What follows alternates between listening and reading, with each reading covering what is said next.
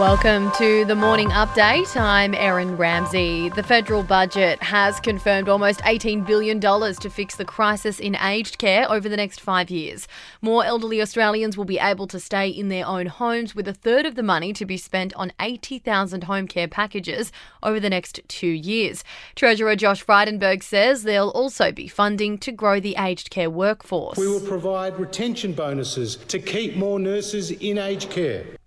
Annie Butler from the Australian Nursing Federation says that program won't begin for more than 2 years. The government has taken the step of saying they will mandate a minimum staffing standard, but that standard won't be implemented until October 2023. There's $2.3 billion for mental health programs, with the focus on suicide prevention, intervention and treatment. Women fleeing domestic violence will also have access to $5,000 in emergency funding under a trial program beginning this year.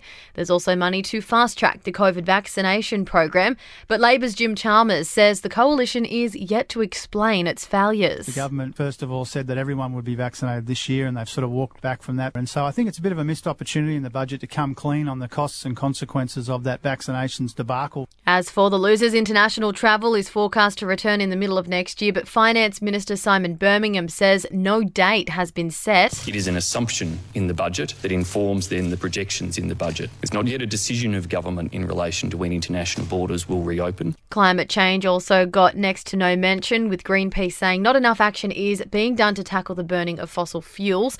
The budget is predicting the economy will grow by 4% in the next year, but the deficit will be more than $160 billion. The Queen has formally opened the new session of the British Parliament. COVID-19 restrictions meant there was little fanfare and ceremony this year.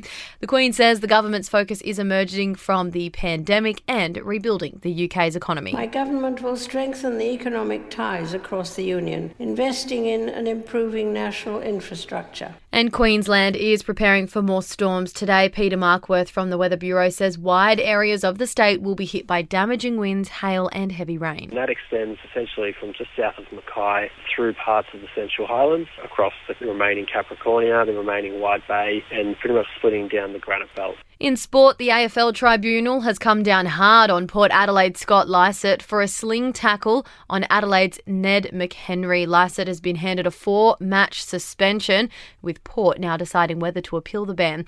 In tennis, Aussies John Millman and Alija Tomljanovic have progressed to the second round of the Italian Open.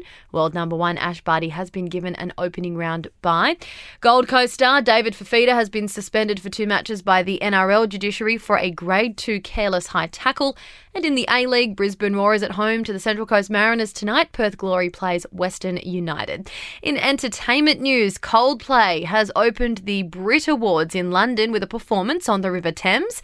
The in-person music awards show's gone ahead with an audience of 4,000 people at the O2 Arena. It's the first live event at the venue in 14 months.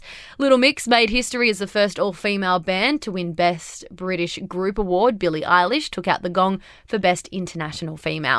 Matt Damon says he hopes pal Ben Affleck and J-Lo are back together. Rumours are swirling that the pair are back on after they were snapped hanging out together in Montana. Damon says he loves them both and hopes it's true. And Prince Harry and Meghan Markle have celebrated their son Archie's 2nd birthday with a special donation of 200 beanies to a New Zealand domestic violence charity. That's your latest from the Nova Podcast team. We'll see you this afternoon for another episode of The Update.